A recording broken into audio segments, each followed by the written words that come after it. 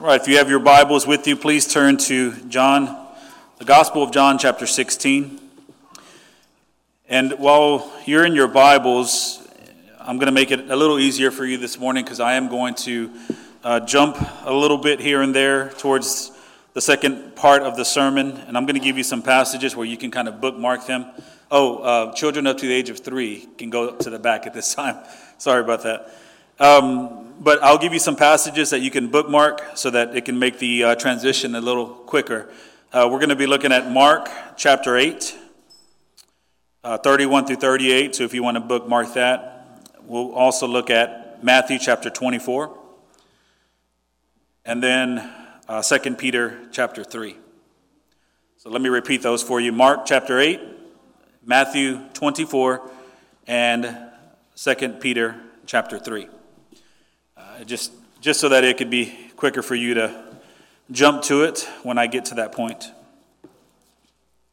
All right, so let's go ahead and read John chapter 16, verses 1 through 11 this morning. It says, I have said all these things to you to keep you from falling away. They will put you out of the synagogues. Indeed, the hour is coming when whoever kills you will think he is offering service to God. And they will do these things because they have not known the Father nor me. But I have said these things to you, that when their hour comes, you may remember that I told them to you. I did not say these things to you from the beginning because I was with you. But now I am going to him who sent me, and none of you ask me, where are you going? But because I have said these things to you, sorrow has filled your heart. Nevertheless, I tell you the truth. It is to your advantage that I go away. For if I do not go away, the Helper will not come. But if I go, I will send him to you. And when he comes, he will convict the world concerning sin and righteousness and judgment. Concerning sin, because they do not believe in me. Concerning righteousness, because I go to the Father, and you will see me no longer. Concerning judgment, because the ruler of this world will be judged. That is the word of the Lord. So last week was a pretty difficult sermon to preach, and I know it was difficult to sit through as well. We were challenged by God's word to minister to those who are hostile towards us and how there is no excuse to not do it. And sometimes that's very uncomfortable for us. And but that leaves no excuse for us to do what God has called us to do. Today's sermon, I think, is going to be a little bit more on the encouraging side, and it's so wonderful because Jesus is talking to the disciples. He gives them this challenge, this challenging command to witness to the world that will be hostile towards them, and then in the very next verse or verses, he encourages them with his presence and with his continuous help. And that's what we're going to be encouraged with today as well. But anyway, let's start where we kind of left off last week. We saw that Jesus warned the disciples that the world, and when I talk about the world, I mean the societal system outside of the church. That's when I speak of the world today, that's what I mean. Or I might use the term society itself, just so that you know what I'm talking about when I say the world or society. So society is the social system outside of the church. Jesus says that society or the world will hate them, and he's very specific as to why they will hate them. Jesus tells the disciples that they will be hated because of him, because of Christ. And the reason why the world will hate them is because he resides in them. And that is an issue that we talked about last week. The issue is that Christ is the light. John chapter 3, the Gospel of John chapter 3 talks about that. And in fact, let's go ahead and turn there for a second. John chapter 3, just so that I can read that to you. And you can get a clear understanding of why the world dislikes or hates Christ. Christ is the light of the world, but John chapter 3, verses 19 through 21, they say that the world hates the light. Why? Because it loves the darkness. It says here, and this is the judgment. The light has come into the world. That speaks of Christ. And people loved the darkness rather than the light because their works were evil. For everyone who does wicked things hates the light and does not come to the light, lest his works should be exposed. But whoever does what is true comes to the light, so that it may be clearly seen that his works have been carried out in God. So from that verse, we can turn back to John chapter 16 now, but from that verse we can clearly see that Jesus is the light who has come into the world, but the world, the society outside of the church hates the light because it exposes their sin. So that's one thing that we see from this passage. The world hates Christ because he exposes sin. Also, the world hates Christ because his word is truth. His word is truth. You see, what the world wants to do is the world wants to determine its own truth. And the world wants to say, well, I have truth, I have my own truth, you have your own truth, let's just go our separate ways and believe our own truth. Yeah, I think I heard somebody say, huh? Yeah, that's exactly what it is. How can there be two sets of truths? That's a contradiction. The only truth that we proclaim is God's word. Well, the world hates truth. Why? Because truth exposes their sin. The world also hates Christ because he is absolutely pure. There is no wrong in him. None at all. And society outside of the church cannot believe that. They cannot believe that there was a perfect man. Not one mistake, not one sin. He's absolutely pure. So there is nothing that can be put against him.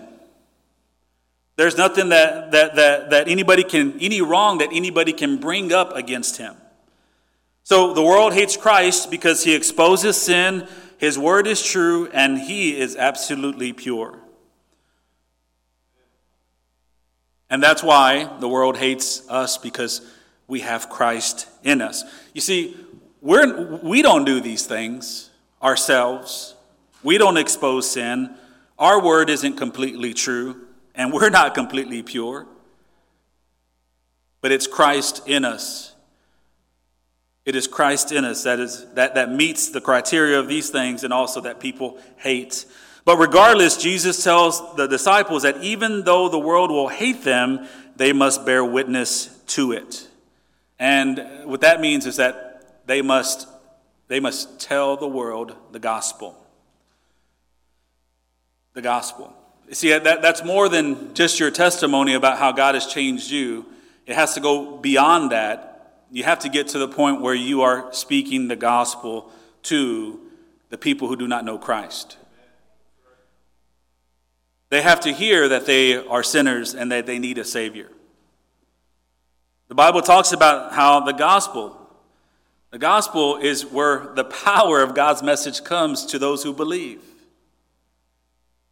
The gospel is what brings a man alive. When the Holy Spirit gets a hold of the gospel and it is preached and he is effectually called, then he comes to life.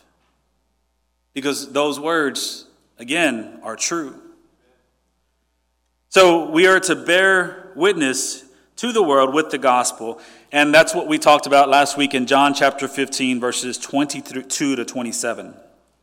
Now, the connection we made here is that, Jesus is speaking to the disciples. He's telling them, this is what you need to do. The connection is that this is a calling for the church as well, because we can't just see this as applicable to the disciples. This is not only applicable to the disciples, but the church, and we see that in Matthew chapter 28 with the Great Commission. You don't have to turn there, but I do want to read it to you because I think it's important for us to remember what we are called to do. Matthew 28, verses 18 through 21. It says, "And Jesus came and said to them, 'All authority in heaven and on earth has been given to me. Go therefore and make disciples of all nations, baptizing them in the name of the Father and of the Son and the Holy Spirit, teaching them to observe all that I have commanded you, and behold, I am with you always to the end of the age.'" See, church, that's our calling. That's what God has commissioned us with. It's no different than what he commissioned the apostles with. He commissioned us to reach the world. And I will be the first to say that this calling that God has placed on us is a very difficult calling. Sometimes there doesn't seem to be enough people to do it. Or sometimes people's courage isn't enough. Facing others who hate Christ in you is not an easy thing to do. You will not be the most popular person in the world. And that goes for in your neighborhood, in your job, and depending what church you attend, even in your church. People forget that one of the biggest mission fields that we have in the United States is the church. There are so many who are lost within the church. See, the church's calling is difficult, but God has called us to it. And if God has called us to it, the Bible is very clear to show us that he will equip us, he will provide for us, and he will protect us to accomplish it. We just have to worry about doing it. And we need to realize that nothing escapes the eyes of God. And this is where we start today with our sermon. See, knowing that fact that nothing escapes the eyes of God really helps us and encourages us. It helps us because we know that he has determined what's ahead. God has already determined that he will bring it about. To me, that's encouraging. That I serve a God that is in complete control and he's not waiting on anything to happen before he can do something. That's frustrating for me whenever we all have to deal with that every single day. We wake up in the morning and we wonder what's going to happen today. And even if we try really hard to prepare ourselves for what's going to happen today, we'll never be prepared for it. See, but God doesn't do that. He has already determined what's ahead. And the wonderful thing about it is that he prepares us for it by his word. And the passage we're reading today is one of those passages that really speaks to us to prepare us for what's coming ahead and to encourage us that he's going to be with us and he's going to help us through it. So, first of all, when we look at our passage, it's wonderful to see that God warns us of trouble, but he also promises to see us through it. See, we've established that this is part of Jesus' farewell address to the disciples. He's preparing them because he's about to leave. They are about to experience life without him. And that's why they're troubled, and Jesus even acknowledges that in our verse. They are deeply troubled by his words.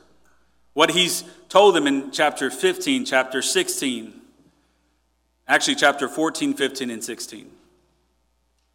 Even though he's given them encouragement, the fact is he's still leaving them, and they are to experience life without him. But at the same time, this is not only a message to them, this is a message to us as well. This is a message to the church to be prepared to face similar struggles as the disciples or as the apostles faced. And we see this in verses 1 through 4. Let's reread those. He says, I have said all these things to you to keep you from falling away. They will put you out. They will put you out of the synagogues. Indeed, the hour is coming when whoever kills you will think he is offering service to God. And they will do these things because they have not known the Father nor me. But I have said these things to you that when their hour comes, you may remember that I told them to you. See, when we read that passage and we take it as a personal message from Christ, it really changes things for us. Because we may want to read that passage and see, well, that was for the disciples. We have to connect the dots, though. That's happening now. That's happening today. And I know I do the same thing whenever I see the news or I see something that I can't believe happened. I just sit there and I'm just like, what's going on with this world? And I'm surprised by it. But you know what? None of us should be. Because we have been warned in His Word. Now, the purpose of that warning is so that we can be prepared for it. Now, that's our fault when we're not prepared for it. And I think we can all do a better job of preparing for what Jesus is warning us about. See, what Jesus is saying here to the disciples and also ultimately to the church, it's a hard message to believe, especially for the American church. For the disciples, when they heard this, I think they clearly understood it. If not then, they soon did. Because they were persecuted, from when Christ was arrested and He was tortured and crucified, from then on, that's all they experienced was persecution. All the way up to their own death. So they completely understood it. But see, the American Christian church, that's a hard message for us to really take seriously. We've had it comfortable for so long, and praise God for that He gave us that time. He gave us that time so that we can appreciate Him, so that we can enjoy each other's fellowship, so that the church can grow strong. But see, the American church, we have gotten comfortable, and that has caused a lot of sin in us. We hear a message like that and we're just like, nah, that'll never happen. Here? In America? No way. But see, we can't keep our eyes closed to the world forever. We have to open our eyes and see that things have already changed.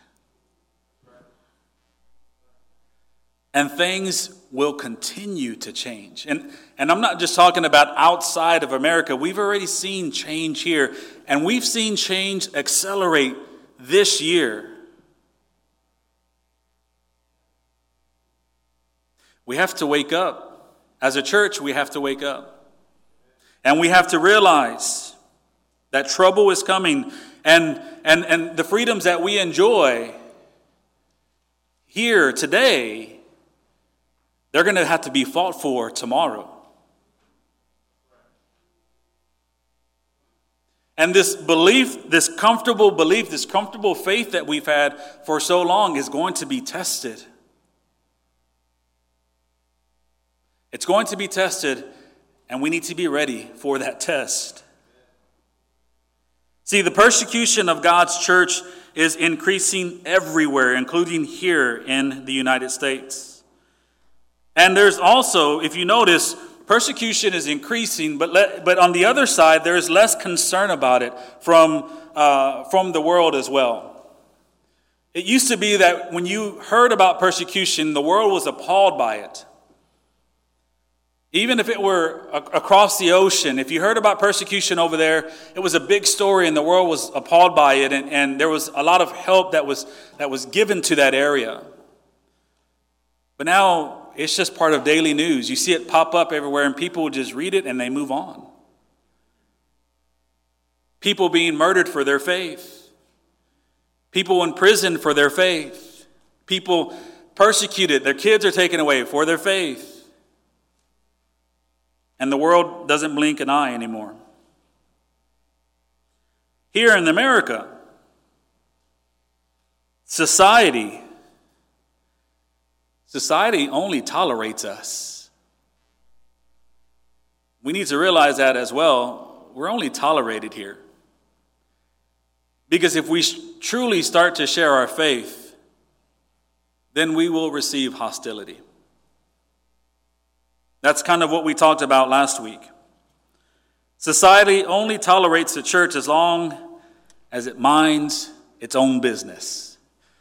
See, what society wants from us is society wants us to keep our faith within these walls. As long as you do that, you're good. You can do it. And may you be successful in doing it. But don't take that message outside of those walls or outside of your homes. Keep it to yourself. And we talked about last week about some of the idols of society: homosexuality, abortion, social justice. These three things are at the forefront right now, and they've been for a long time. But if we speak out against these things in the public, you will receive hostility. I appreciate some people who contacted me this week. Last week I told you to go home, do some homework. And on social media, just to reach out and attack one of these idols and see what happens. I had some feedback this week, and it was as I preached and as I expected. There was some hostility that they experienced. But listen, we don't do this to agitate. Christian, I want you to know you are the salt of the world. You bring truth to the world. You bring truth to a world that's lost. This is what you are called to do.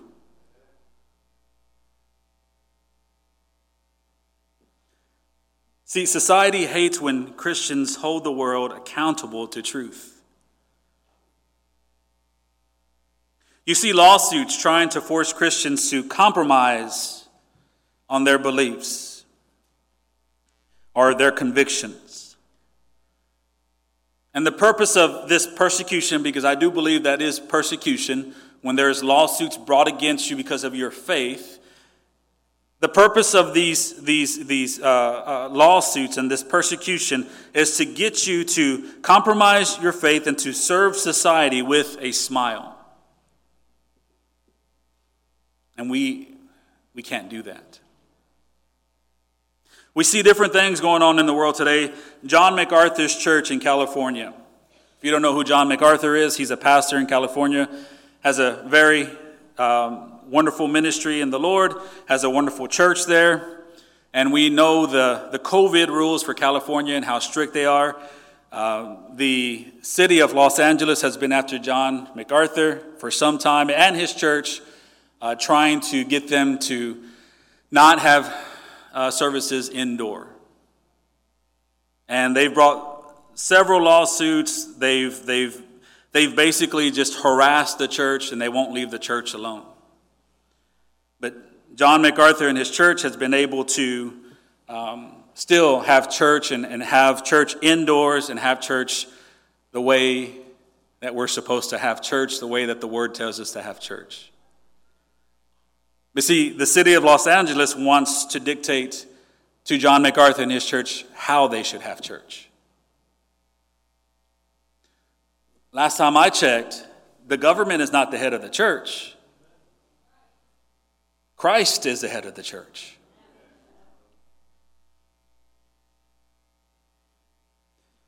Mask or not, indoors or outdoors, using Germ-X or not, that's not a government official's responsibility to tell us how to worship. And I know we all do it for different reasons. Obviously, we want to be safe, and obviously we want to watch out and love our neighbor. But that's still a decision for us as a church to make, not society. Also, the churches in New York now now they have the churches in New York were shut down for months and months and months, from March all the way to here just recently. They weren't even allowed to worship together. Indoor, outdoor, they just weren't allowed to. And the reason used was COVID. And of course, people adhered to that, but they finally got to a point where they're like, well, wait a second, can we worship now? And the government said, no, you can't. You listened to us initially, now you have to listen to us now. If you do, then you're going to be sued, arrested, or whatever. And now, churches, not only Christian churches, but churches of all religions in New York are suing the government so that they can reopen and have church again. That's why I say things are accelerating in 2020. We couldn't even imagine that beforehand.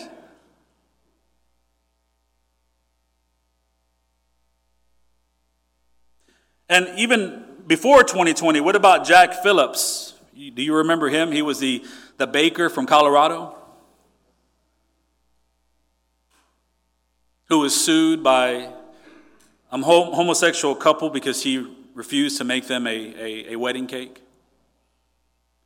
See, not only did he have to face that lawsuit, but then later, the state of Colorado came after him as well. And that made it all the way to the Supreme Court. And thankfully, the Supreme Court said, no, you can't do that, Colorado. Here recently, we have a justice that's trying to be appointed to the Supreme Court. Maybe you've heard the name of Amy Coney Barrett. And the persecution she's enduring because of her faith. There was an article that I read, and it was from a worldly source, but they were appalled that she was part of a community that believed that the man is the head of the household. That was the headline. I'm serious. Appalled. Why would we want a Supreme Court justice that believes that her husband is the head of her household? Or now, she's receiving persecution because she believes that abortion is wrong. It's sinful.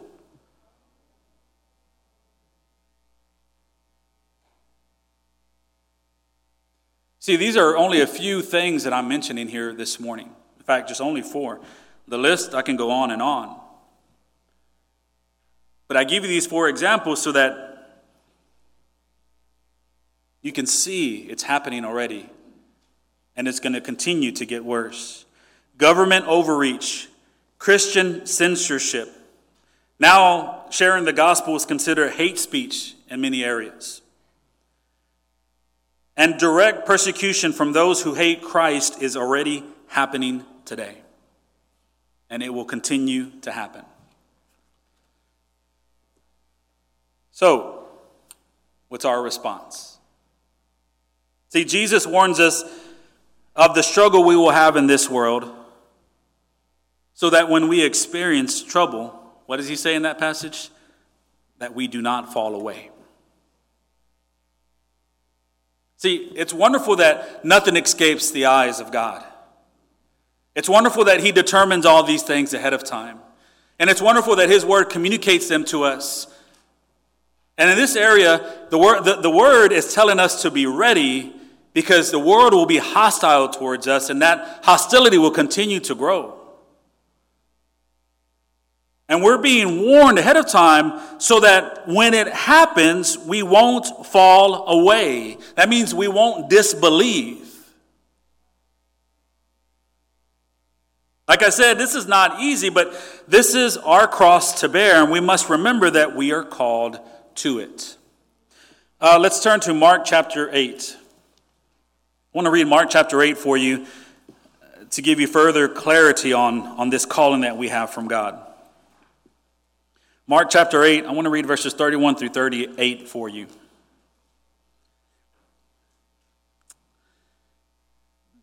And he began to teach them that the Son of Man must suffer many things, and be rejected by the elders and the chief priests and the scribes, and be killed, and after 3 days rise again.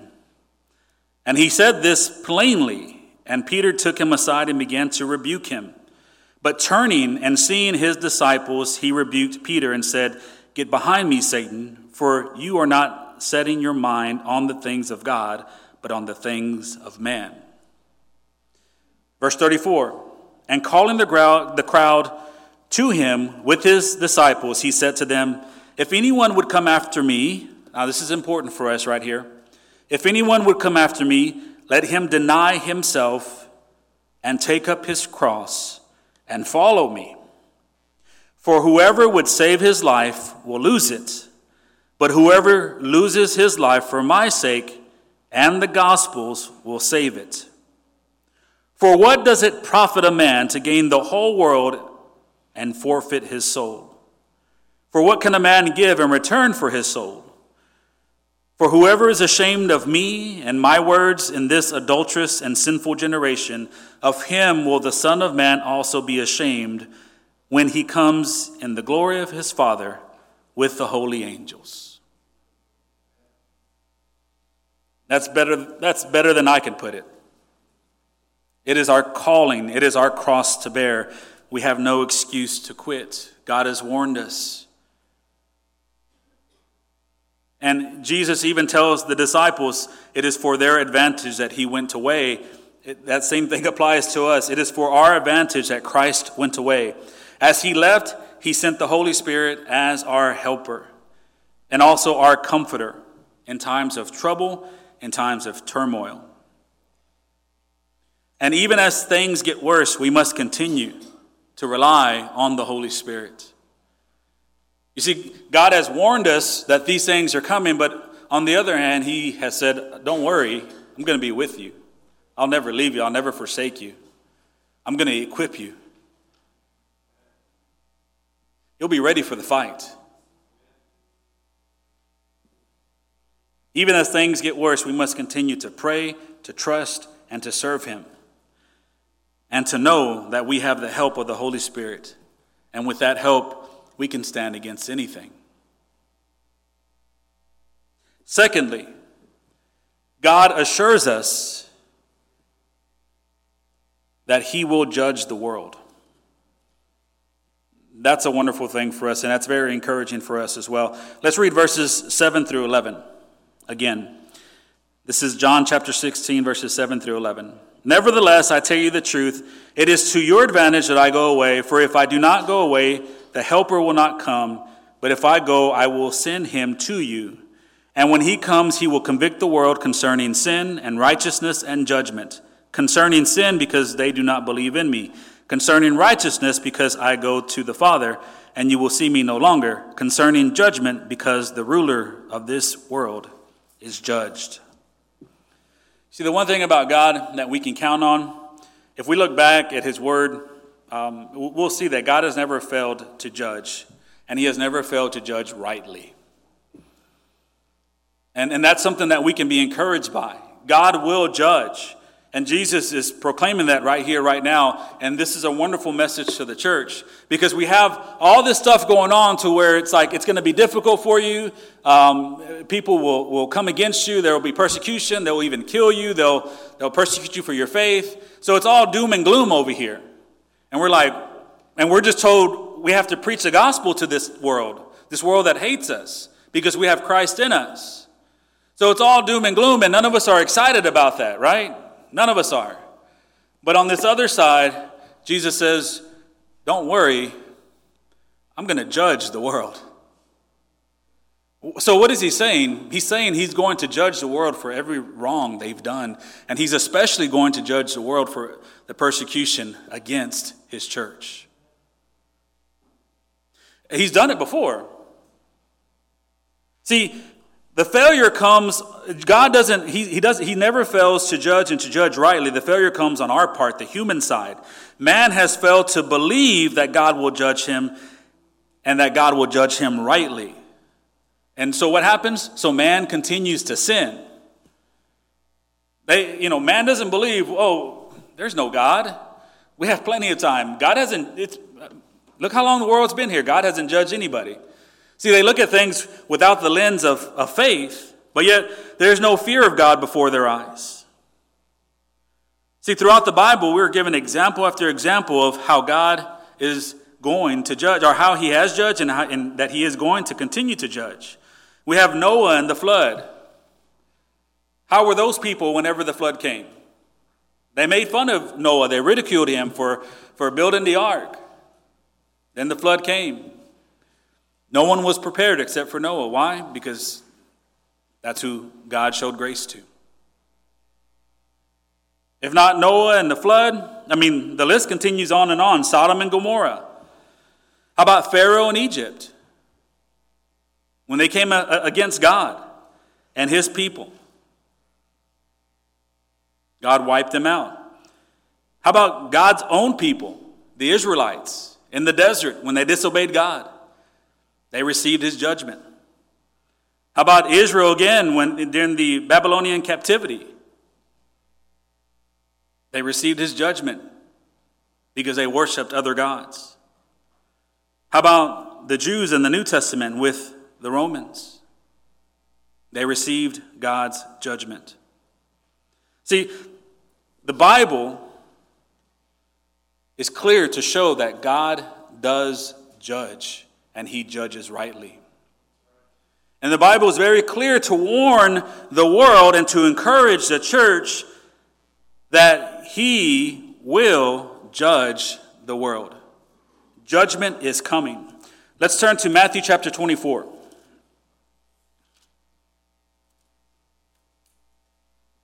Matthew 24, and I want to read verses 3 through 14 for you.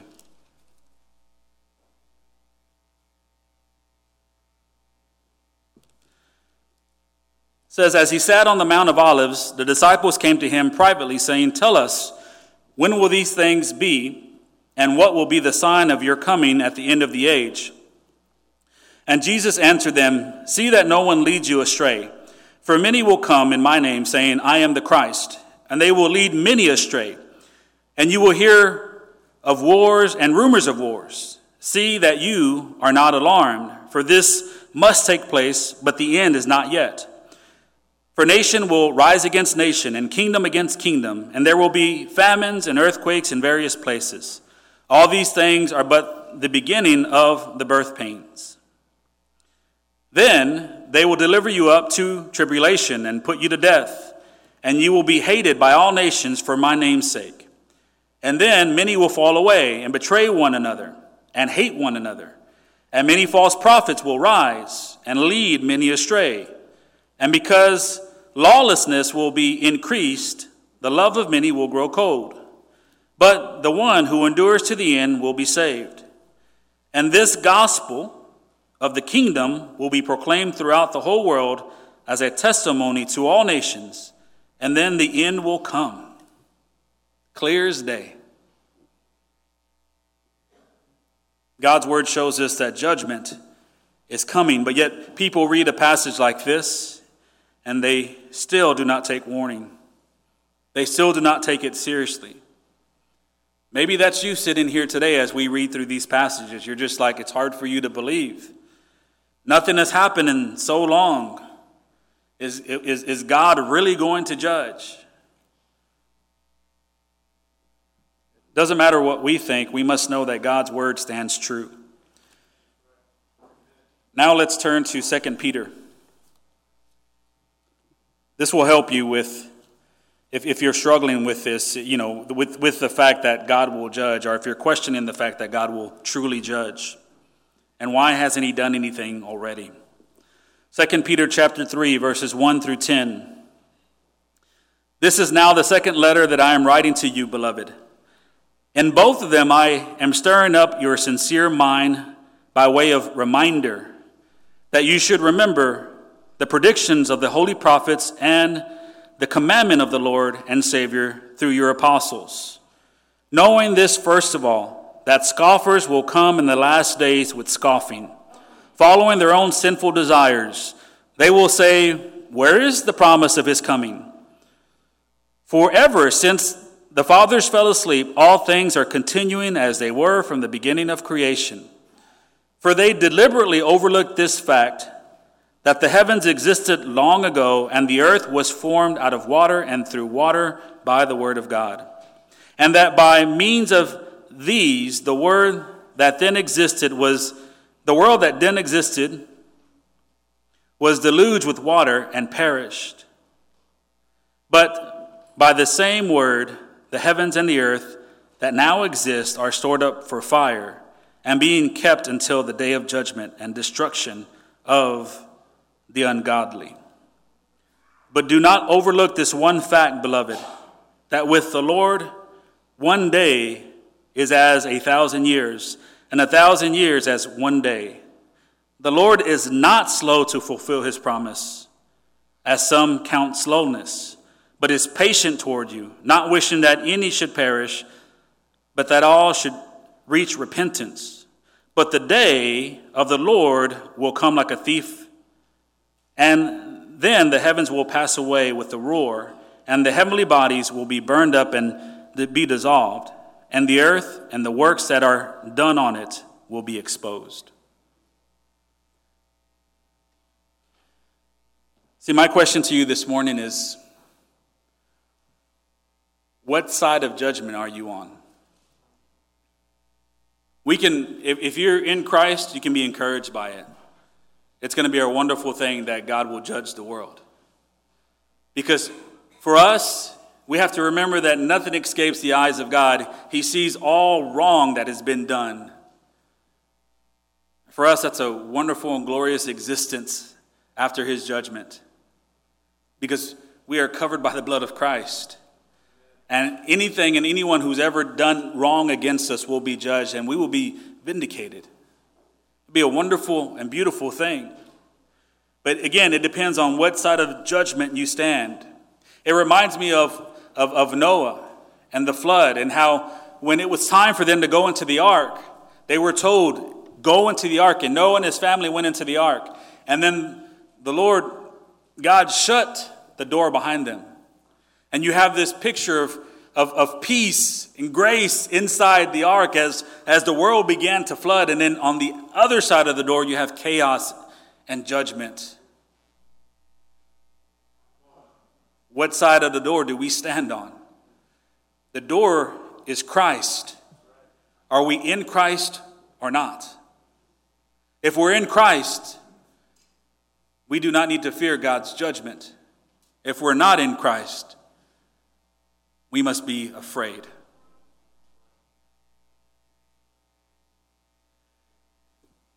The thing that we have to think about as Christians, though, is that as Christians, we should not worry about tomorrow.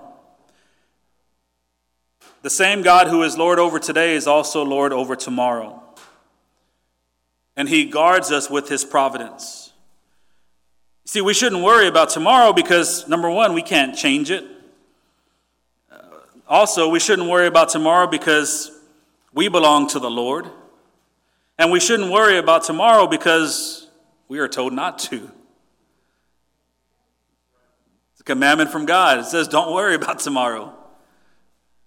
For the reasons I gave you, because we can't change it and because we belong to him.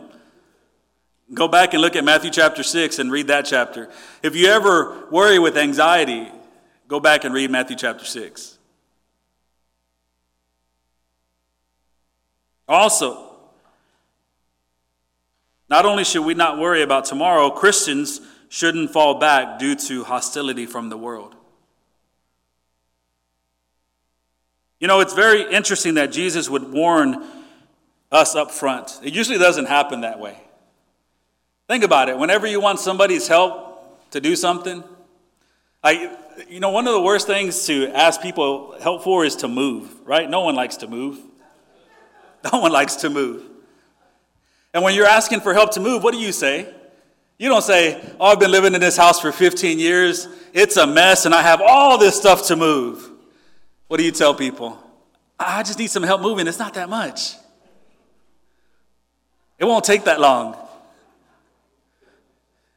Then they get there and it's a different story.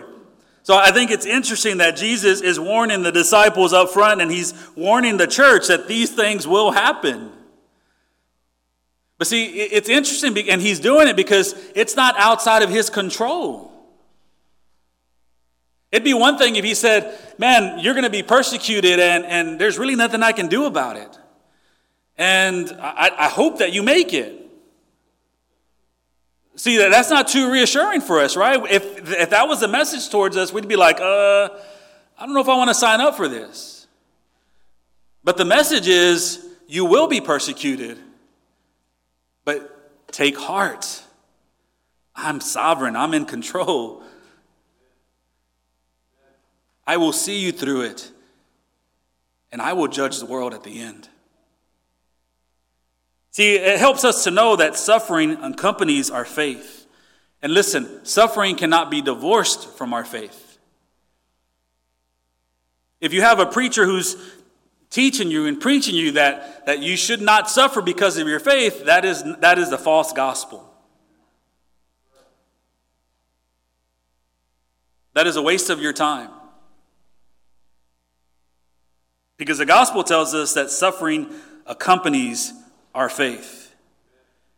And if we are willing to follow Christ to everlasting life, because that sounds like a really great deal, we must also be willing to follow Christ to temporal suffering. Because that's what we are told in his word. We can't have one without the other.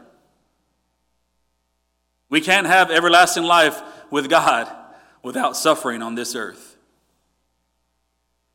And then also Christians must realize that God will judge all. So then therefore, vengeance is the Lord's. It doesn't belong to us. See, God will bring all things to account. He will judge all, and he will judge all rightly. And he tells us that he will judge all according to his word. Now, knowing all those things, it allows us just to focus on what we're called to do. Go out and share the gospel. All right, let's pray. Father, we thank you for this time that we had together. And I pray that your word just has encouraged the hearts of your believers, that they